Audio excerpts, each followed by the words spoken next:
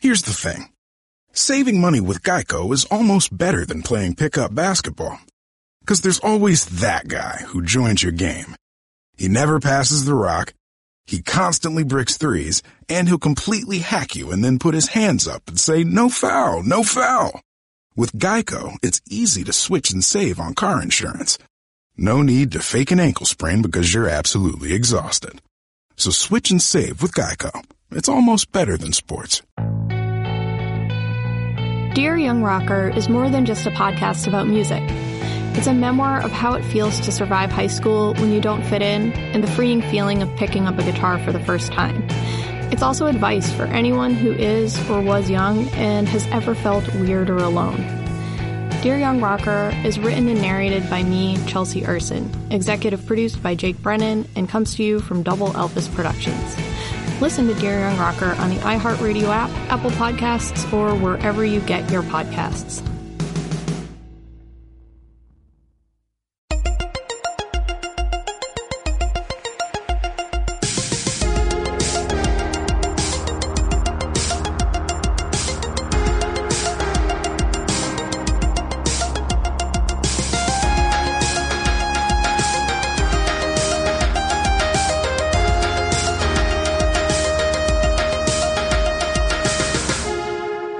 Hey everybody, welcome to Movie Crush. This is Chuck coming to you from the home studio at Pont City Market, Atlanta, Georgia.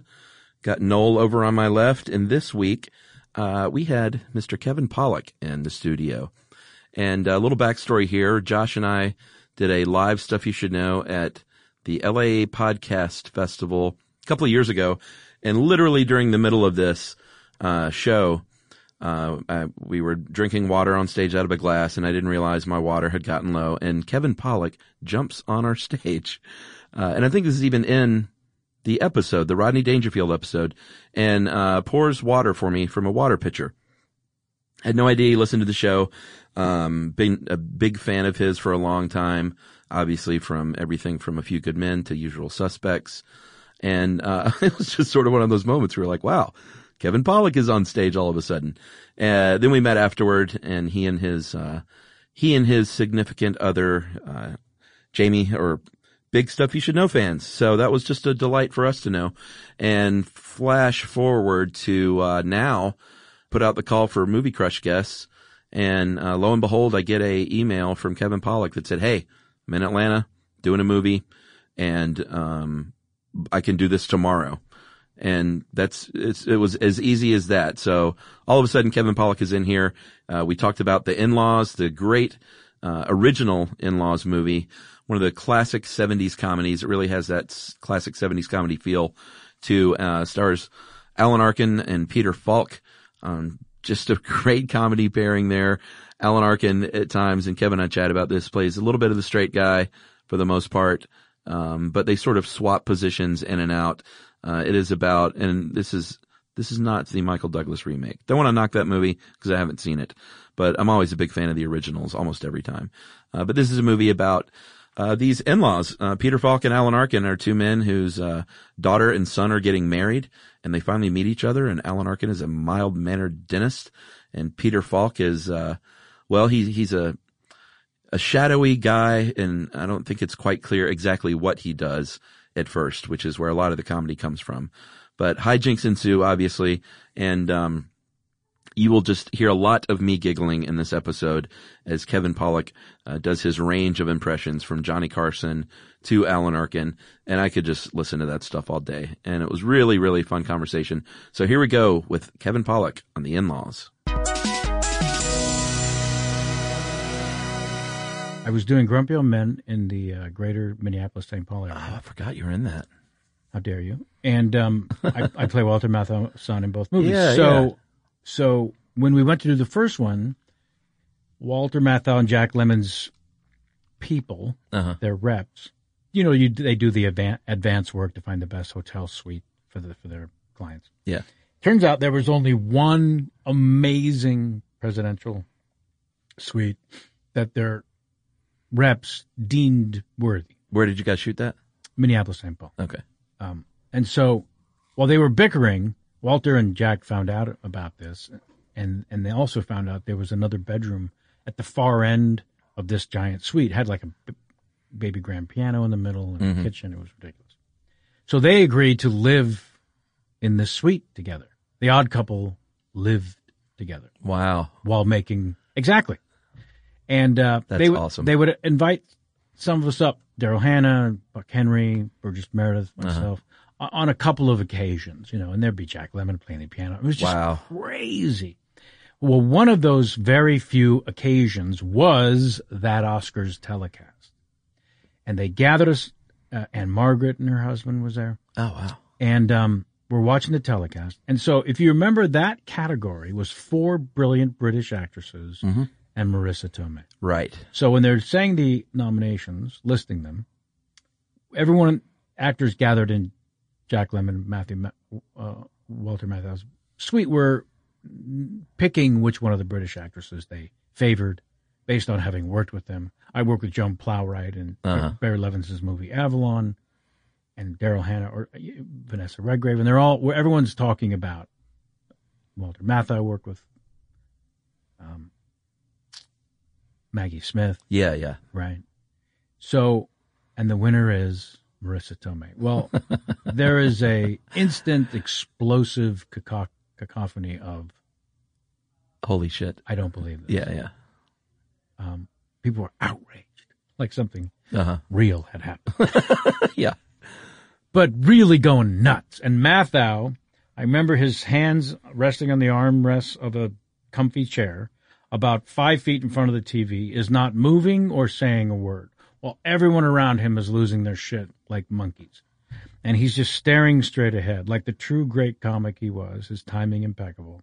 He waited for everyone to calm down. The room was silent finally, which took many minutes. And he waited for that first moment of silence, looking straight ahead at the TV, and says to the TV, "I'll sell my Oscar for 35 cents. That was his protest. Yeah, it was beautiful. It was fucking beautiful. That was a good Matthau, too. Well, you're an impressionist. I do a couple voices. That's great. Man, I can't believe. I mean, it's just astounding to share the screen with those guys. Yes, it was. It was studying at the feet of absolute greatness. And also, for a kid growing up with fantasies of being a character actor, not a movie star, but a character actor. And I sort of collected character actors, my favorites,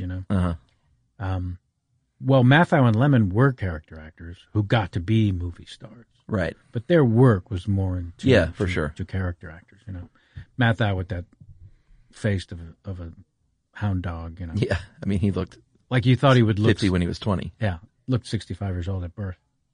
And then Jack Lemmon but they're both sweet and funny and gregarious and you're in the shadow of greatness. Yeah. Unbelievable. I remember I was doing off-camera lines one day with Jack Lemmon. For your audience not familiar with the term. So you're two people are in a scene and they'll cover it in a side point of view 2-shot, and then also cover it over the shoulder of each person looking at the person they're talking to. Yeah. And in that case, when it's over your shoulder, you are off camera. Your face is next to the camera so that the person you're talking to is looking at you and the camera's getting coverage of them. So I was off camera for Jack, and Jack Lemmon said, I do a horrible impression of him. I got to hear it, though. Weirdly. He said, "Are you sure you don't mind doing off-camera work, kid?" I said, "No, of course I don't mind." "Well, Marilyn never liked it." And my God. He's talking about Marilyn Monroe. So every story he told, not trying to name drop, it's just these are the people that are in his story. Right. Just extraordinary. I just saw for the first time the other day, Save the Tiger. Oh, man. Which I had never seen before. It was just, I think I saw clinic. it because I watched the documentary on John Avildsen on a plane flight. There's a documentary out about him. Mainly focuses on like Rocky and Karate Kid, but basically the whole point of the documentary is like, why isn't he a household name? Yeah. One of the great directors. I can't even believe there's a documentary on him. He's not a household name. Yeah, it was really good. But I realized I hadn't seen Save the Tiger, so I watched that the other night. So good. It's an acting clinic. Yeah, and Lemmon, man, The Apartment's one of my favorite all-time movies. Yeah. And it's just, I can't believe you get to, what a life. Ridiculous. Yeah. Yeah. And it seemed like you got into, and I know we're here to talk about a specific movie, which we'll get to. But sure. I've got you in here. I've got to grill you a little bit. That's right.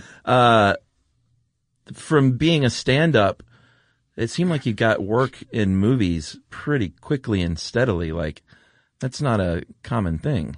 Yeah, I was very fortunate early on to get a couple seminal films. But that was your aim, was to be an actor? Well, I started doing stand-up when I was 10, and professionally I was doing it at 17, and then really like a touring pro, but I never toured that much, but that level of competence by 2021. Rose to the top of stand-up in San Francisco until I was about 26, and that's when I moved to L.A. And then, that was a really good comedy scene, too. Oh, man, one of the best in the world, always. But I guess when I was a kid, my mom would tell me that I would walk out of seeing a movie with her young, 6, 7 years old. Mm-hmm. And I would not impersonate, but I would act like one of the people in the film. Yeah.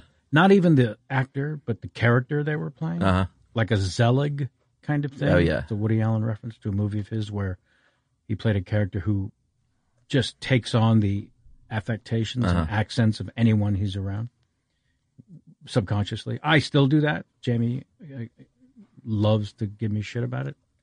I can't help it.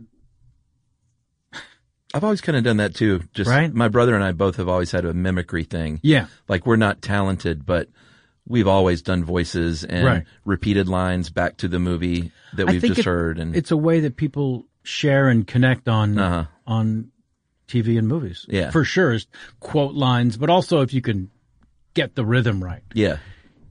So there was this fantasy about being an actor, I think, pretty early. But I hated school, so I never went to an acting class. Right. And even when I moved to L.A. to pursue acting, that was the whole point of moving there. Yeah. The whole idea was, I'm gonna showcase my stand-up at the Improv, where I've heard directors and casting directors will go and see comedians and then think about them for TV and movies. Right. And all people I was starting to meet and get to know, famous comedians in L.A., would tell me, get into an acting class. But I just hated. Yeah. Also, I'm now old enough to acknowledge that I was probably very afraid that I would get into an acting class and the instructor would say, "You're horrible. Right. You should never, ever do this." Yeah. And in fact, the first potential manager I met with, who had seen me at the Improv, said, "Come to my office. I'll give you a scene to read, and we'll see what you've got." And I read the scene, and she said, "Well, listen, acting's not for everyone. The stand-up seems to be going well." Yeah. "Yes, it is," I said. She said, "Okay, well," and it was crushing because I was already convinced, because I always did impersonations. Yeah. And that's kind of how I learned to act, because it was never just turn around and pull back your hair and do Jack Nicholson. I would sort of create from the shoes to the top of your head possession, I would call it. Yeah, I mean, those are the best impressions. Yeah, very physical. Yeah. And so I think I was subconsciously learning how to act, which is to break down a character. Right. And I just had to learn how to break down a scene. Dana Carvey and I started out in the stand-up scene of San Francisco in the late 70s, around the same time. And he had moved to L.A. maybe 6-8 months before me. So he was giving me tips on how to break down a scene, and because neither one of us wanted to go to an acting class. And you still have never been to an acting class? I'm not proud of it. It just happens to be a fact. I learned the best way possible, which is on a set. On the job. Yeah. That's awesome. And you, interestingly, this is a show about favorite movies. And I would hazard to say that Usual Suspects is the favorite movie of more than one person out there. Wow. So you're really hedging your bet there. You're in You're on a very tight limb. No, I think a lot of people. Fragile branch. Yes. You're in a favorite movie of folks. Well, that's what I meant by early on. I was a part of a few seminal films.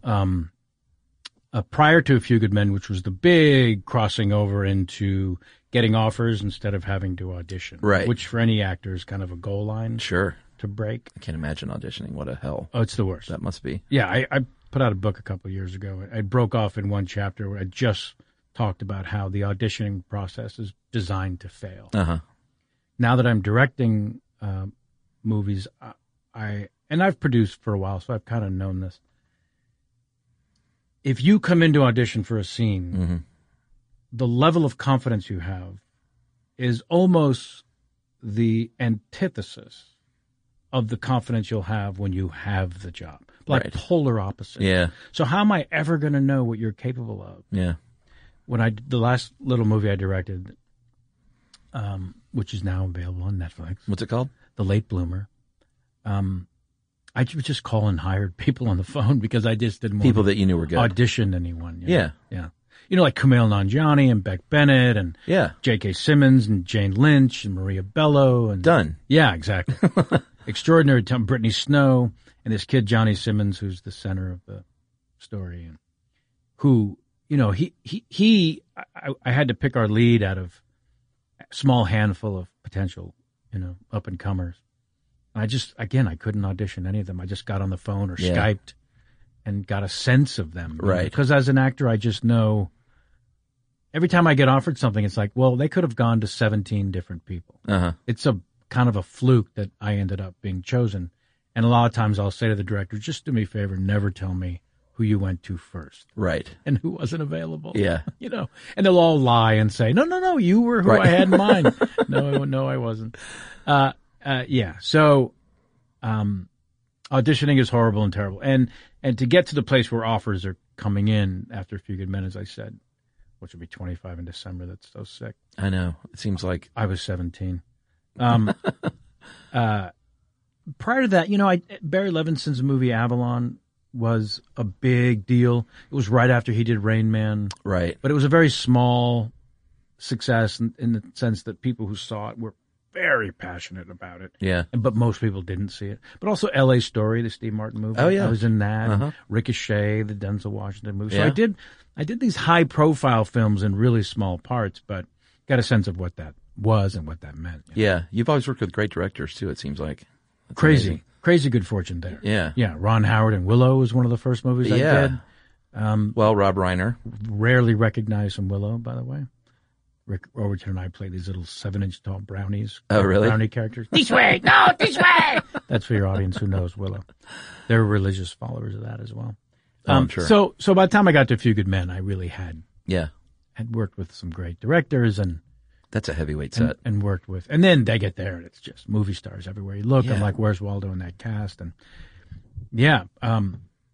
so that, and then only 2 years later, 94 was Suspects in Casino, same year. Yeah. So, you know, that little grouping right there, Casino too. It's just over. I'm a dramatic actor. Forget your plans. Forget your aspirations of being Michael Keaton from Night Shift, being a comedic juggernaut. That was the fantasy. Yeah. I was a character actor in drama like that. Yeah. Usual Suspects is so great because it was for all the, you dudes, you were all tough guys. It wasn't like unless you're a friend of mine, and then you laughed uncontrollably at me being a badass in the movie. My friends never stopped busting my balls when I got up in Stephen Baldwin's face. I bought it and said, "Do you want to dance?" My friends laughed themselves That's to a great line. peed. But all the characters are just all tough guys. It wasn't like one of these things where like, well, there was the nerd and there was the one guy like this. Like it was a collection of tough guys put together in a room, which I think is pretty technically unique. my character was a sociopath. Yeah, they all were. Yeah. Yes, they were. You know? Yeah. I always tell people that the movie was lightning in a bottle, and such a great movie. If you need further proof, you needn't look further than the fact that Stephen Baldwin is great in the film. And he really is. He's terrific. No, he is. Yeah. I wasn't going to be the one to say it, but sure. Oh, I busted his balls so badly in my book. Well, listen, I'm just reporting what happened. Right. When I met him the first time, he was wearing leather pants. I should qualify. He had not arrived on a motorcycle or a horse. He was just wearing leather pants. And I said, "Oh, your brother stole your food at every meal, didn't they?" Yeah. Anyways, I'm digressing far too much. So yeah, I became this dramatic actor, and the childhood fantasy was to be in comedies and movies and, you know, Woody Allen movie, maybe something like that. Albert Brooks was a true hero of mine, who, when we get to my movie choice, we can talk about the horrific reimagining of my favorite film that happened only 10 years ago, we think? Yeah, 2003. Okay. So yeah, let's talk about The In-Laws. This was, and I will say that when we were texting about what your favorite movie is, and you said, how about either Butch Cassidy and the Sundance Kid? Which is a perfect film also. Yeah, and we can chat about that for a sec too. I saw it 12 times in the theater as a kid. Really? I just wanted to be back in that world. Yeah. It's astonishing, romanticized, beautiful actors. It may be one of the first buddy movies in that kind of true sense. Gotta be, yeah. Maybe there was something else before that, but...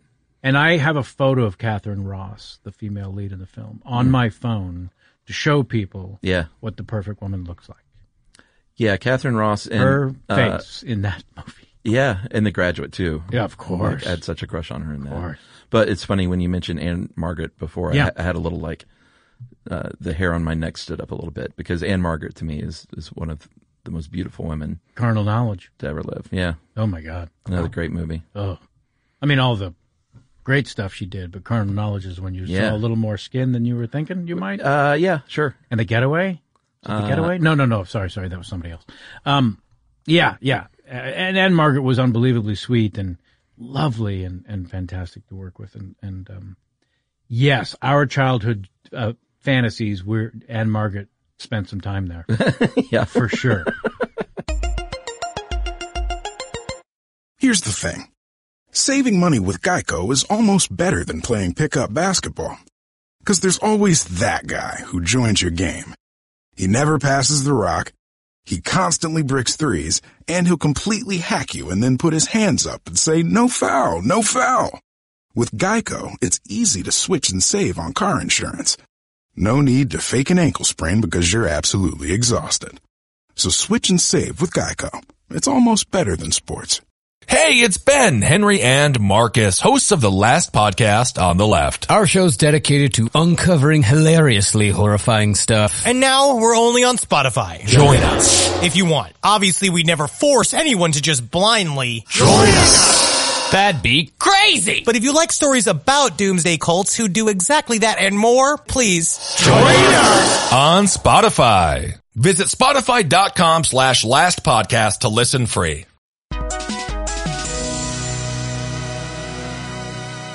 The 70s films were just so better. It was just such a Well, they were such a great time. Yeah, there was a lot of still holdover these big splashy movies.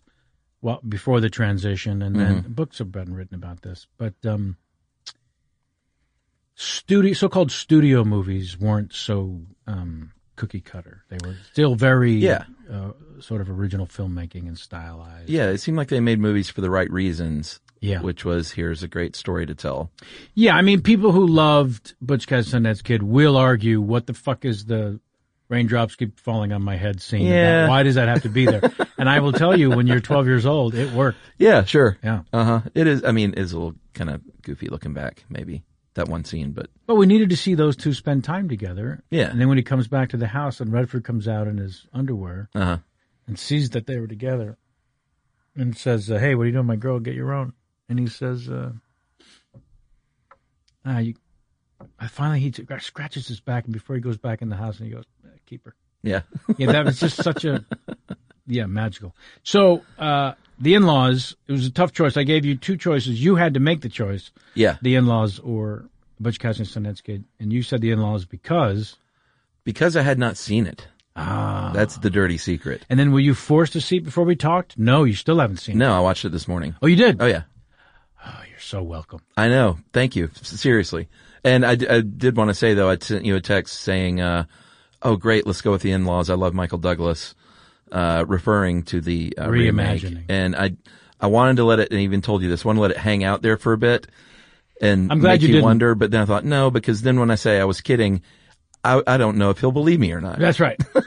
There's a chance I wouldn't have. Right. If you had left enough time. Because I'm just covering my ass on that it's one. dangerous when you don't know someone well enough for them not to know your sense of humor and your timing. Right. But I give big credit and big props to taking a stab at that joke. I appreciate it. And what's brutal for me is my love of Albert Brooks. I know. And I'm a true hero. Same. In every, in fact, I almost said modern romance because What a movie. It's for the romantically challenged people and relationship challenged men. It's cathartic. It's so funny. Yeah. And forces you to live in the eyes of this brutally jealous, possessive idiot who, So the truth is I can quote Albert Brooks movies more than any other movies, so it's kind of weird that I didn't pick one of those. But I cheated in picking The In-Laws. Not only do I tell people it's my favorite comedy of all time, but I had one of the two stars, Alan Arkin, on my chat show and had him tell the story of how the movie got made. Oh, my God. Which I can now share with you. And then, of course, I ran into Peter Falk after impersonating him on The Tonight Show with Johnny Carson. Yeah, I kind of tell the story in my act now about doing Peter Falk on The Tonight Show because it's the perfect example of me taking advantage of someone's love of the actual person. Yeah. Because it took me 25, 30 years of doing impressions before I realized it's a parlor trick. Right. That is based on the following premise. If I can think of someone you love, a famous person, and I can recreate them in front of you, I will steal the affection you have for the actual person in a second. So if I thought you watched Columbo, and I say, oh, geez, I'm sorry, I don't mean to be a pest. Now what Charles Chuck is laughing at is I trained myself and taught myself to move just one eye. That's because very Peter impressive. Falk, which does not play well in a podcast, but Peter Falk was very open about having a glass eye. Oh, is that what it was? And when glass Columbo was on TV, I remember being a kid reading in TV Guide. He had an accident when he was 3, and he had a glass eye his whole life. And he told a couple stories. One of them stays with me. When he was in Little League, he slid into second base. The ump called him out. He popped out his eye and handed it to the ump and said, "You clearly need this more than I do." So, when I finally got a chance to be on The Tonight Show, this is just going to be a series of digressions. No, this is the show. Okay, good. Because this is all I'm capable of. I finally got a chance to be on The Tonight Show as an actor from Willow, even though I dreamt about doing it as a stand-up.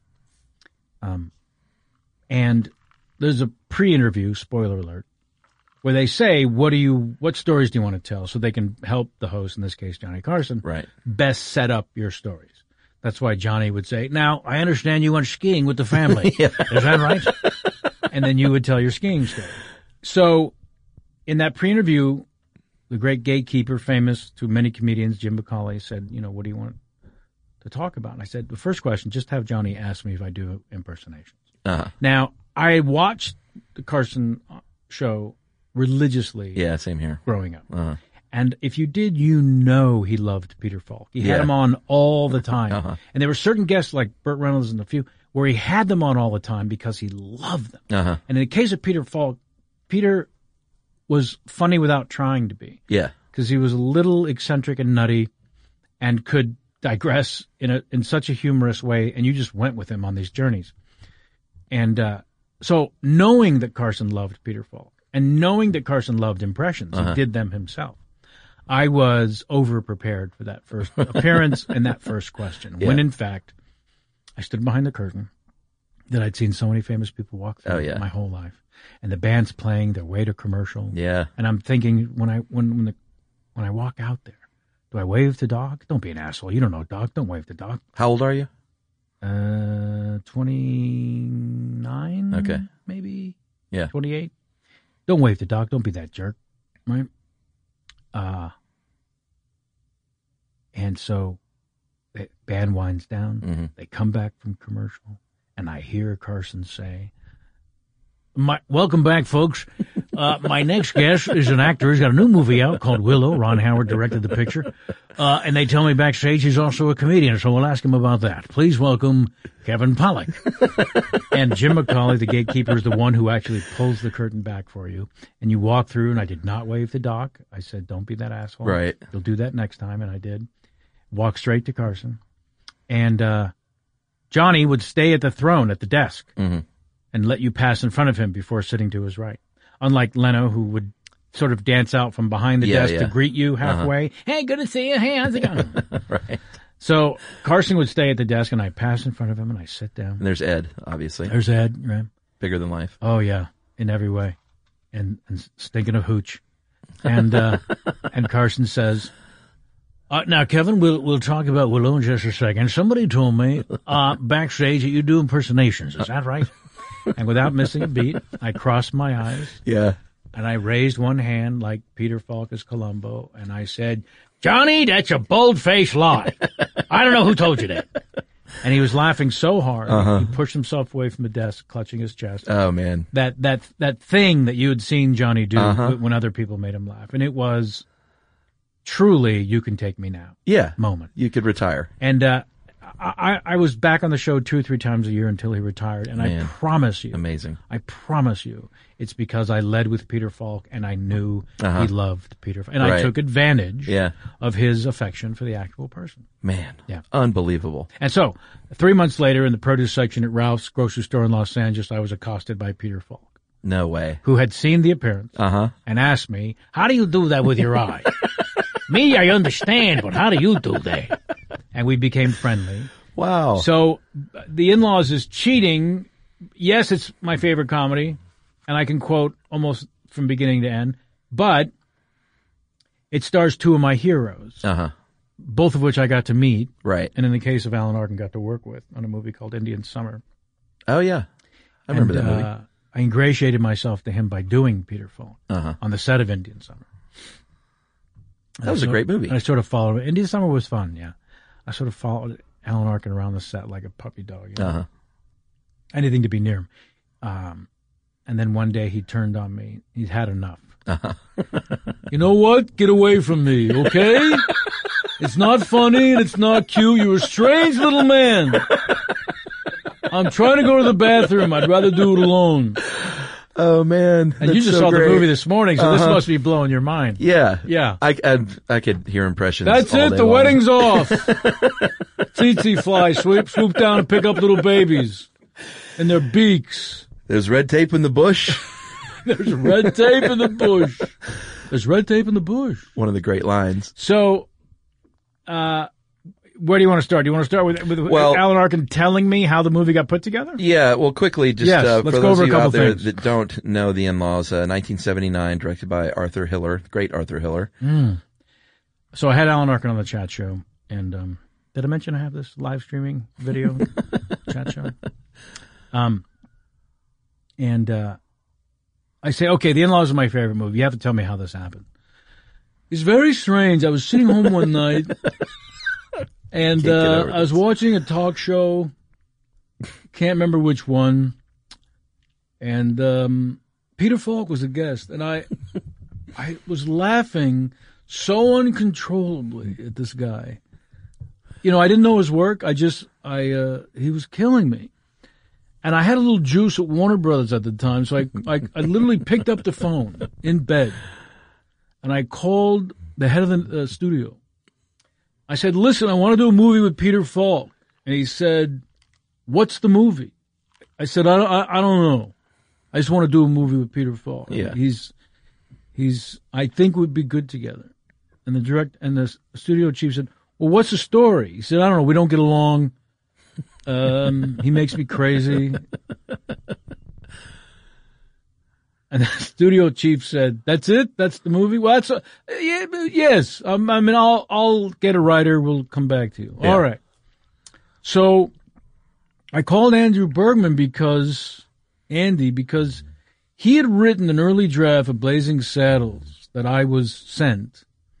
And it may still be the funniest thing I've ever read in my life, because when the sheriff eventually becomes the sheriff, but when that fella comes riding into town, the black fella. Yeah. In Andy's script, he was like a Cab Calloway kind of jazz man from the 40s. And it was completely different than the Blazing Saddles you know. And I promise you, it's the funniest thing anyone's ever written. So I was so fond of him that I called him and I said, I want to do a movie with Peter Falk. And Andy said, I love Peter Falk. And I said, I know, he's great. He's hilarious. We should do a movie together and you should write it. And Andy said, what's the story? I said, I don't know. We don't get along. He makes me crazy. That's kind of And the Andy movie. said, I got it. Yeah. I'll get back to you. And he sent me a draft of the script. And I'm telling you, 90% of what the movie is was that first draft. Oh, wow. I know. It blew my mind. Yeah. And, cause it's page turner funny. Oh, yeah. So then I asked him, there's so many moments you remember from that movie. So everyone remembers Serpentine Shell. I get yelled at one all the time when I start doing Peter Falk. Yeah. Or Alan Arkin. But they don't remember little things like they're driving in that South American country in the car. And Peter Falk says, Cheryl, next time we're here, remind me, they got a chicken salad sandwich. Yeah. They put it on a hard roll. They serve it with orange juice. Grande, a big one. Uh-oh, pigs. Was it pigs or sheep that are in the road? It was pigs, because Alan Arkin has the great line. Go ahead. I don't remember the Alan Arkin line. It was the, he's one of the great deadpan actors of all time, of course. And the line is, don't they squeal when they die? Yes. So I said to Alan Arkin, I said that line from memory to him. Mm-hmm. And he said, you want to know something funny about that line? We didn't improvise much. It was all written beautifully. But that line, Peter had said to me at the craft service table about where we were shooting. It was a real life moment. He said those exact words to me. About the chicken sandwich? Alan, next time we're here, remind me, because there's this place, they have a chicken salad sandwich. They make it with orange juice, a grande, a big one. And I said, because there was nothing written in the car. We were just driving, and then he says, uh-oh, pigs. And then I say, that my line. Yeah. But, so I said to Peter, you have to say what you just said to me at craft service when we're in the car. And that's why that line is in the movie. Wow. How fucking great is it? So that was one of the improv lines. Well, one of the few. Yeah. I would say it's an ad. Right. Yeah. But yes. Yeah. The Only Way is Through, a new podcast in partnership with iHeartRadio and Under Armour. Join us as we hear from the world's greatest athletes, coaches, and trainers as they discuss how they utilize training, competition, and recovery to improve their performance and push through. Hall of Fame women's basketball coach Muffet McGraw has established the culture of winning through her historic 35-season career at Notre Dame. But this season, Coach and her team are trying everything to stay afloat against a losing record. Here's Coach McGraw. I've never been in this situation before of having lost 5 starters. And I was just thinking the other day, how when you're going through things and the stress of being number one and being the team to beat and being every game knowing you're supposed to win, that really weighs heavy on your shoulders. And I think I said at one point, wouldn't it be great to be the underdog again? And my husband said, be careful what you wish for. And here we are. Listen to The Only Way is Through. Available now on the iHeartRadio app or wherever you get your podcasts.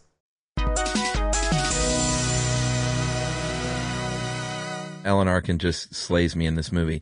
And it's tough. It's a comedy clinic, I'm telling you. It is. And the two of them together, it's, they're both kind of the straight man in a way. I mean, Arkin's a little bit over the top at as times, much as he ever gets. They're also the crazy one. Yeah. Right? Well, yeah, that's true. They kind of reverse roles. You're right. They both play the best kind of comedy, which is play it real. Yeah. Play the drama of the comedy. Don't lean into anything you think is funny. And little tiny moments, like when Alan Arkin is sent to Peter Falk's office to fetch. I don't remember what he was sent to fetch. He's out of the safe. Out of the safe, and right by the safe is money print. From the mint. Yeah, they have these plates. That's right, to make money, and so he's by the safe. There's a picture of John F. Kennedy. It's signed to Peter Falk's character. Thanks for the Bay of Pigs. Yeah. Or something like that. Yeah, it's something about, we can't win them all or wish we could have, done this one. And he asked him later and he said it was the Bay of Pigs. Yeah. So Alan Arkin looks at that by himself and it's a tiny little comedy moment. I think my memory is that he just looks at it and went, huh. Yeah. Because he thinks he's insane. He thinks he's nuts and he doesn't believe anything he says. And that's one of those tiny little moments where he has to kind of go, oh, okay, maybe he really is what he says. Yeah, Arkin had a bunch of moments like that where it was either just one word or just a facial expression. Yeah. The one I'm thinking of is when he's in the bathroom early on, and he's brushing his teeth, and his daughter's in there, and they're just kind of arguing about, he wants to call off the wedding because this crazy father-in-law, and she's like, Dad, we can't do this, we can't do this. She's like, you look like you're a rabbit foaming at the mouth, and he looks in the mirror and he just goes, toothpaste. It's just like a single word. Yeah. But so funny. Yeah. Or it's just a facial expression. Yeah. All through the film. Yeah. It's kind of nonstop. And, it's very subtle stuff though. It's not like written jokes, No, it's all in the performance. It really is tough to explain unless you can do the impressions, and then it's slightly helpful. When they go to finally meet the dictator, brilliantly played by Richard Libertini. Yeah. And here's my memory of it. You saw it this morning, so I'm probably paraphrasing. But Peter Falk is warning Alan Arkin about the dictator, and he says, Now listen to me, Show. When you meet the dictator, he has a scar on his face. He's very sensitive, so don't say anything. Why would I say something that's crazy? I'm asking you. Don't say anything because he's very sensitive about the scar on his face. I'm not going to say anything. What's wrong with you? Knock on the door. They open it up. They see the scar on his face, and Alan Arkin says, a Z? It was so good. He had a scar in the shape of the letter Z. Yeah, and it's just on his face. The timing of it is such a dumb joke. Of course he's going to say it, but like the way he pulls it off is just amazing. Yeah. Why would I say something? What are you, crazy? Opens up the door. A Z? Well, that whole sequence is just off the charts. With his hand. Yeah, he has Senor Pepe, and he's just batshit crazy. And then just Arkin in that whole scene, because at that point, he's just like, it's just fuck all this. He's panicked. He's gone a little bit over the edge. Well, they're in front of a firing squad shortly thereafter. Yeah, and so he's just kind of lost it. Yeah. And not for a moment in that movie do not believe that he's a dentist in Manhattan. Well, that's the beautiful thing about what I mean about playing the drama of the comedy. Yeah. So there are stakes in the film. Mm-hmm. There are personal risks, stakes. They keep getting heightened. Yeah. And if Alan Arkin doesn't play a man who we believe is fearing for his life, while also doing ridiculous moments like a Z, right? Then the movie doesn't work, falls apart. And also, Peter Falk is very throwaway with all of his everything he says that's crazy is said with no emotion. Yeah, or just emphatic belief in what he's saying. Yeah, to be true. I like the moment early when he initially comes to dinner with the family, and he's being very charming to everyone. And it's Alan Arkin, I think, breathes a little sigh of relief, like, all right, this guy's maybe not so bad after all. And he goes to make the phone call in the basement, and his son just has the throwaway line like, "Oh, Dad and his mysterious phone calls," and he just like on a dime turns and loses it, And it's such a moment where, the whole movie kind of turns from there. Yeah, so great. Yeah. Some of my other favorite lines. See, now I just want to get you to do all these as Alan Arkin. Well, let me see it. I have flames on my car. Well, that's another one that's quoted to me by fans on the street. Yeah. Because that's another great dumb joke. He goes to a car wash or something? Yeah, he's evading in his BMW and he pulls through a car painting place. Oh. And of course, it's like a screwball comedy thing that he's going to pull out and the car will be painted. But it comes out with flames painted on it. On the side. In like 2 minutes. An otherwise conservative car. Yeah. Which would not have flames. But then he calls... flames? Yeah. Yeah, it's just the outrage. He calls Peter Falk, and that's the one thing that bothers him. I have flames on my car. There are flames on my car! And then the other great line, too, is when Peter Falk said, it's cut and dried. And he goes, it's not cut, it's not dried. It's just like so basic. It's not, these aren't jokes. Right. It's just all in the performance. Yes. Well, and also just Alan Arkin has one of the best, highest level ability to play the deadpan outrage. Unbelievable. Yeah. It's not just deadpan delivery of lines. It's very specific to outrage. Yeah. That he's a man who you can tell is on the edge of losing it. And he's trying to keep it together. And he's forcing himself to then be this deadpan delivery. But he's a ticking time bomb. Yeah, and just one of the great, funny just speaking voices. Like he can say anything and it makes me laugh. I've been doing it in my act a long time, and I invited him when he was living in New York when I did a stand-up show there. And backstage afterwards, he said, if you notice I don't stammer as much when I talk, it's because I saw you do the impression. I didn't care for it. You always had me stammering. I don't like that. Give me this one. Just go with the flow. What flow? There isn't any flow. I don't remember. Do you remember that? No. Peter Falk just tells me, just go with the flow. He's like, flow? What flow? What flow? There isn't any flow. Yeah. And then in front of the firing squad, and this was actually a very funny written line, I think. The guy's about to face his death, and the first words out of his mouth are, I only had 4 women.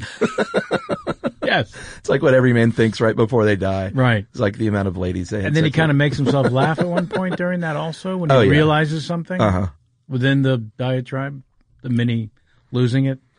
It was amazing. I was glad I got to watch it. I don't know why I never did. It was one of those that I, by all rights, should have seen already. Yeah, I don't know how well it did when it came out. I don't think that It did well. It made like $35 million, which back then was kind of a hit. 1979, you said? Yeah, and I think the budget was like 8. So sure, that's which probably was a lot. Yeah, in 79.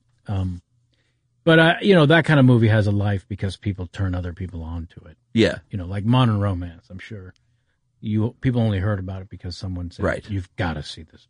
Yeah, and I think I think I saw Janet Maslin's review of In-Law said something about it being a cult classic from the day it was released. So it was definitely one of those that, I don't know if it was a blockbuster hit, but... Well, that says it all. Yeah. And she was one of the only reviewers who I would salute. Well, we finish here with a couple of things. Actually, let me look real quick about the trivia, because sometimes there's a couple of fun things. After the 2003 remake came out, Alan Arkin called Peter Falk to congratulate him on the great reviews from the original film because the remake was getting panned so much. So he just wanted to congratulate you on your performance. That's fantastic. All these years later, because just a bad idea to remake that movie. Yeah. And I love Michael Douglas, and Albert Brooks, of course, is a genius. So yes, it seemed like a good idea at the time. And apparently Marlon Brando was a huge fan of that movie. Said he saw it 20 times and imitated Alan Arkin's line deliveries. I had Alan tell the story on the show because he had told me of getting a call out of the blue at home by Marlon Brando, who invited him to his house. Wow. And that excursion of going to Marlon Brando at his home is reason enough for people to pull up the episode on Kevin Pollak's chat show of Alan Arkin. Because I don't want to do it a misjustice by paraphrasing. Yeah. And I'm going to go listen to it after But this. it's and he said the weirdest part about the dinner was I couldn't really get him to talk that much. He would just impersonate me. He would just do lines from the movie. Yeah. All through dinner. And then we were released. Wow. My wife and I. Yeah. He's very engaging and wonderful. I truly feel blessed to have become friendly and like we mentioned Sketchfest. One of my great joys was maybe 3-4 years ago. Cole Stratton, who is one of the programmers, one of the 3 founders. He's always looking for ways to include me as a moderator of something. So he got Alan Arkin to come up to San Francisco for a screening of The In-Laws. And right beforehand, I interviewed Alan Arkin. Nice. In front of and it was at the Castro, the giant, the biggest audience there. And that was, and then while the movie played, actually, Alan and his wife, Barbara, Jamie, and I went to a Chinese restaurant for dinner instead of staying for the movie. Oh, wow. We were all so familiar with it. Yeah. And, the dinner was probably as funny as the movie. Man, yeah. That's so great. You're a lucky dude. I am. But I'm also painfully aware of it and ridiculously grateful. Yeah. Ridiculously. That's awesome. Yeah. So we finished with a couple of quick segments. One is called What Ebert Said. This movie is a complete disappointment. Big Roger Ebert fan. It's always thumbs down to The Usual Suspects. Did he? Yep. No way. I was with him in a buffet line. No joke intended. No joke intended. After the world premiere at Cannes. Oh my gosh. Yeah. That's surprising. And he said, yeah, didn't really get it. Man, that's weird. Really weird, because he came out afterwards. Loved he came out afterwards and made a big deal did about how much he loved he it. recanted. But at the time, it was... Well, everyone gets it wrong.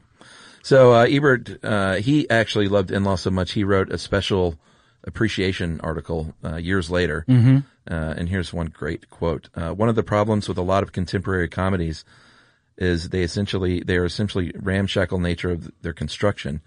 Too many of them are little more than an assemblage of gags and improv sessions, tenuously linked at best. Granted, comedy films as a rule should have a loose and spontaneous feeling to them, but too often one gets the feeling they're literally being made up as they go along. One of the great things about The In-Laws, however, is that it is a perfectly constructed screen comedy, one in which every single element fits together with jigsaw-like precision, while still conveying a freewheeling attitude throughout. You remember the names of the pilots on the little plane? Was it Wong? Ling? I thought one of them. He was going to be governor, and he said, what was this? I can't remember. Peter Falk was going on about one of the pilots, about their success back home in their native land. And, oh, man, just that little moment on the little tiny four-seater plane. Yeah.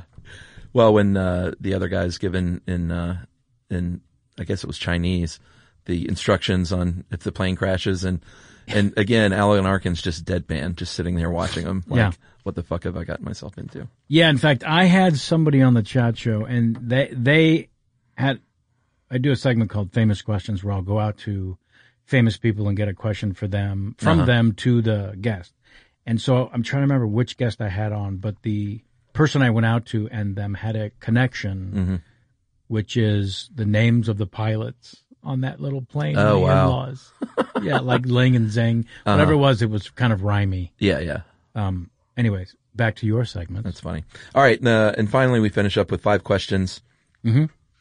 You can be as short or not short as you want to be here.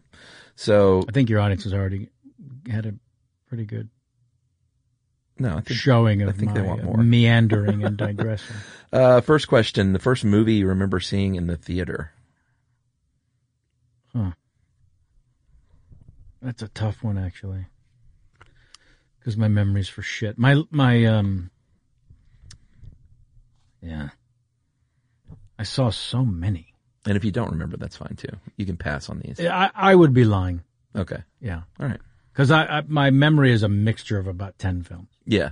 So there's no one that stands out as the very first. Well, you may not know this either. Then the first R-rated movie you saw? It was probably something like The Graduate or Carnal Knowledge or, one of those 70s movies for sure. Boy, The Graduate, that still holds up. Oh, beyond holds up. I watch that about once a year. One of the greatest films ever made for sure. Will you walk out of a bad movie? Yes. Do you remember doing so, notably? Or the last time? It's been a while. I would have walked out of Mother if I hadn't been there, the new Aaron... Oh, I thought you meant the Albert Brooks movie. Oh, no. I was like, wait a minute. Mother with the... I should have said Mother exclamation point. Oh, is that... Then you would have known have that? Aronofsky's... I haven't seen it yet. Latest Jennifer Lawrence. No good? Oh, God. It was like watching a pony die. That's my review. And, people are on the fence with that movie. It's either a brilliant work of art. Yeah. Or it's my review. Yeah. So that's really funny. Yeah. Guilty pleasure. Do you have a movie that you kind of go back to that may be a little embarrassing? Yes, I'm sure. Or it doesn't have to be embarrassing. It should be embarrassing, though. I think you're right. I think it's a good topic of question, and it's especially good if the guest can think of like Hank Azaria is a friend, and his is Roadhouse, that Patrick Swayze movie. I love Roadhouse. Yeah, he can't, but he lists that because that's like a perfect guilty pleasure where for sure it's not a great movie, but there's just some of those that you can't turn away. Yeah, and there's so many good lines in that movie. Yeah, like so I'm trying to think corny, cheesy lines. What mine would be, and damn it, really coming up snake eyes on this memory crap. That's all right. And I'm only turning 60. It's the new 50, I tell you. Well, what's going to happen is you're going to text me these answers later. I am. And I can always fill it in. I am going to do that. All right. Because so punt. I do have guilty pleasures. I know it's probably like bad Al Pacino movies. After Al Pacino won an Oscar for yelling. Yeah. One of America's greatest actors wins an Academy Award for doing an impression of Foghorn Leghorn. Look at me, I can't see shit. Give me the trophy. So anyways, after that, I started yelling so much in the 90s that now I sound like an old black blues player. That's funny. He completely changed the way he talked. Yeah, Anyways, okay. Right. So there are some, what was the one with Keanu Reeves where... Devil's Advocate? Yes. No, so there's a perfectly shitty movie that I can't turn away from. Yeah. Yeah, so that would be a good example. All right, and finally... An absentee landlord!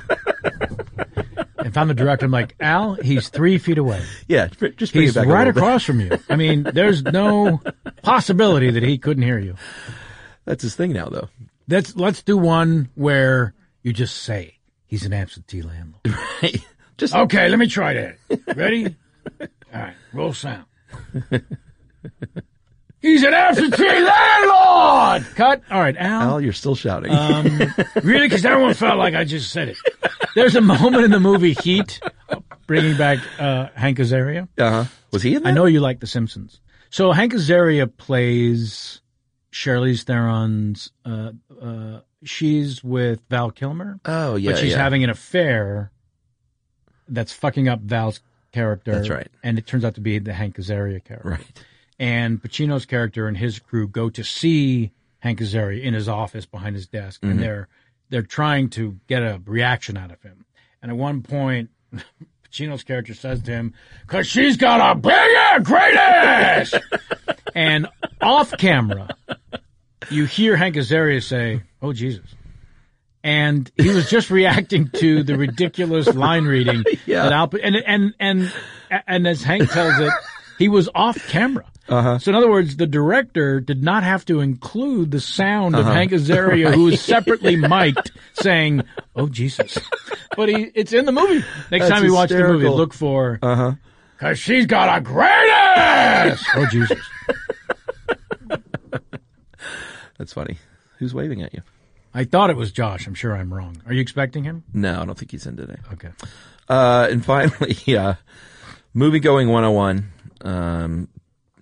What are your, when you go to a movie, what do you do? Which I do constantly. I just went to, we went to Blade Runner 2049. Loved it. I saw it 2 days ago. You did not love it. No, I loved it so much I can barely stand it. Yeah, I want to see it again. I definitely want to see it again. Yeah. It was a miracle of a movie considering what kinds of movies are made these days. And the big giant shoes it had to follow and fill. Yeah. And it atmosphere was just perfect. I've never seen a sequel that so fully worked with its original. It's like this complete piece now. Yes. I was just knocked out. And his love interest, Ana de Armas. Uh-huh. She's Cuban, trying desperately to get her for this next movie I'm directing. Oh, really? She's just take your breath away. Yeah, yeah. And a brilliant actress, not just a stunning face. So she played the holographic, yeah. Love interest. Uh-huh. As you were. Did you see it here in Atlanta, or? No, right before I came here. Oh, okay.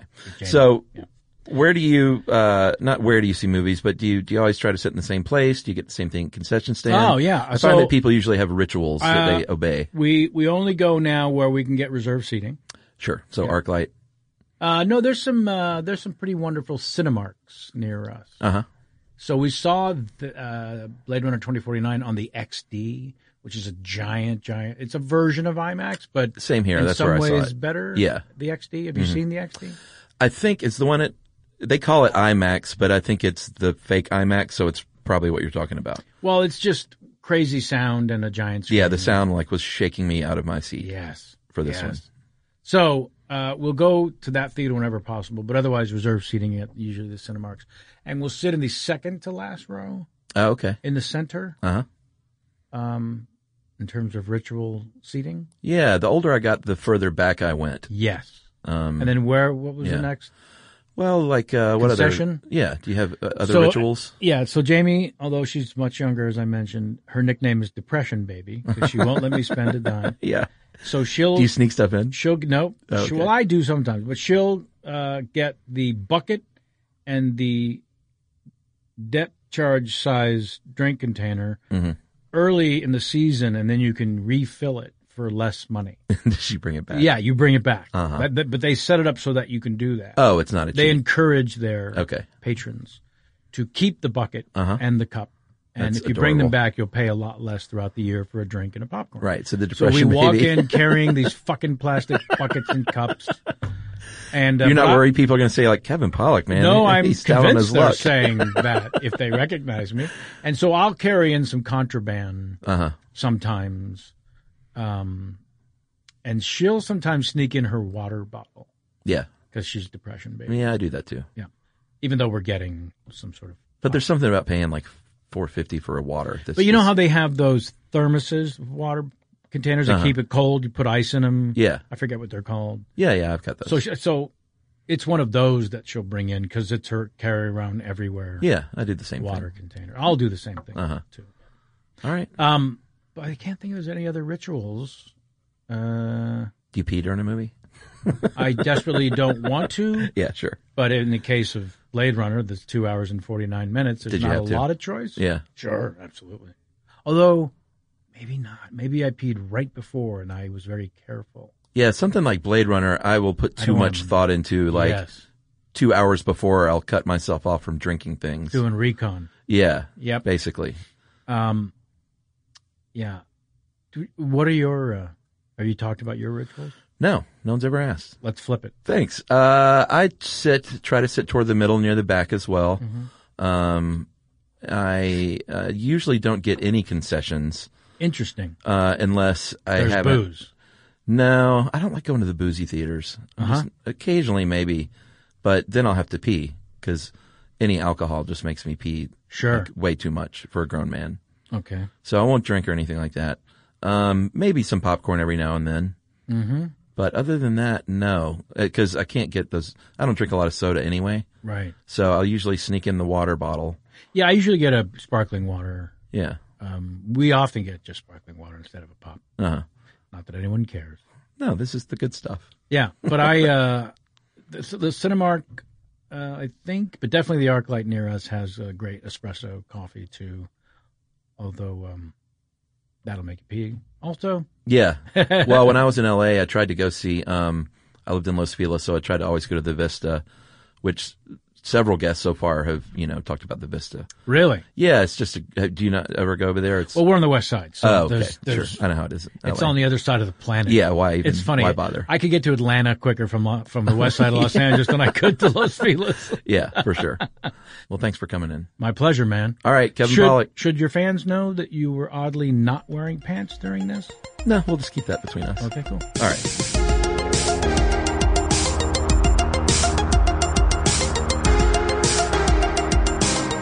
So how fun was that? Man, what a guy. Like I said before, I could listen to him talk as Alan Arkin for the rest of my life. I would just follow Kevin Pollak around as Alan Arkin, and that would be a life well spent. So fun conversation. Kevin's great. What a great career this guy has had. He's really found his way in Hollywood from stand-up to working with some of the all-time greats in the business, and just a really nice dude. And we've kind of become pals here. I was on his show. I'm not sure if that is out yet, but look for me on Kevin Pollak's chat show soon.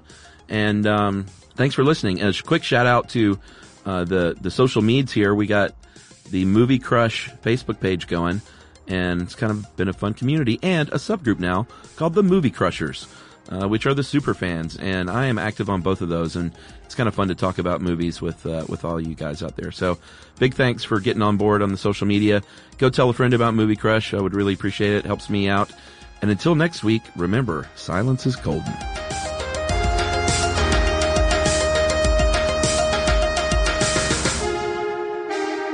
Movie Crush is produced, edited, engineered, and scored by Noel Brown from our podcast studio at Pond City Market, Atlanta, Georgia. I'm Richard Blaze, and I'm a chef and restaurateur who has judged or competed on nearly every cooking show. And now I've found a way to judge on a podcast. On my new podcast, Food Court with Richard Blaze, amazing guests bring their food arguments to my court, and I settle them once and for all. You think ranch is better than blue cheese? Prove it. You hate pineapple on pizza? Convince me. The first season of Food Court with Richard Blaze is up, and you can subscribe on the iHeartRadio app, Apple Podcasts, or wherever you get your podcasts.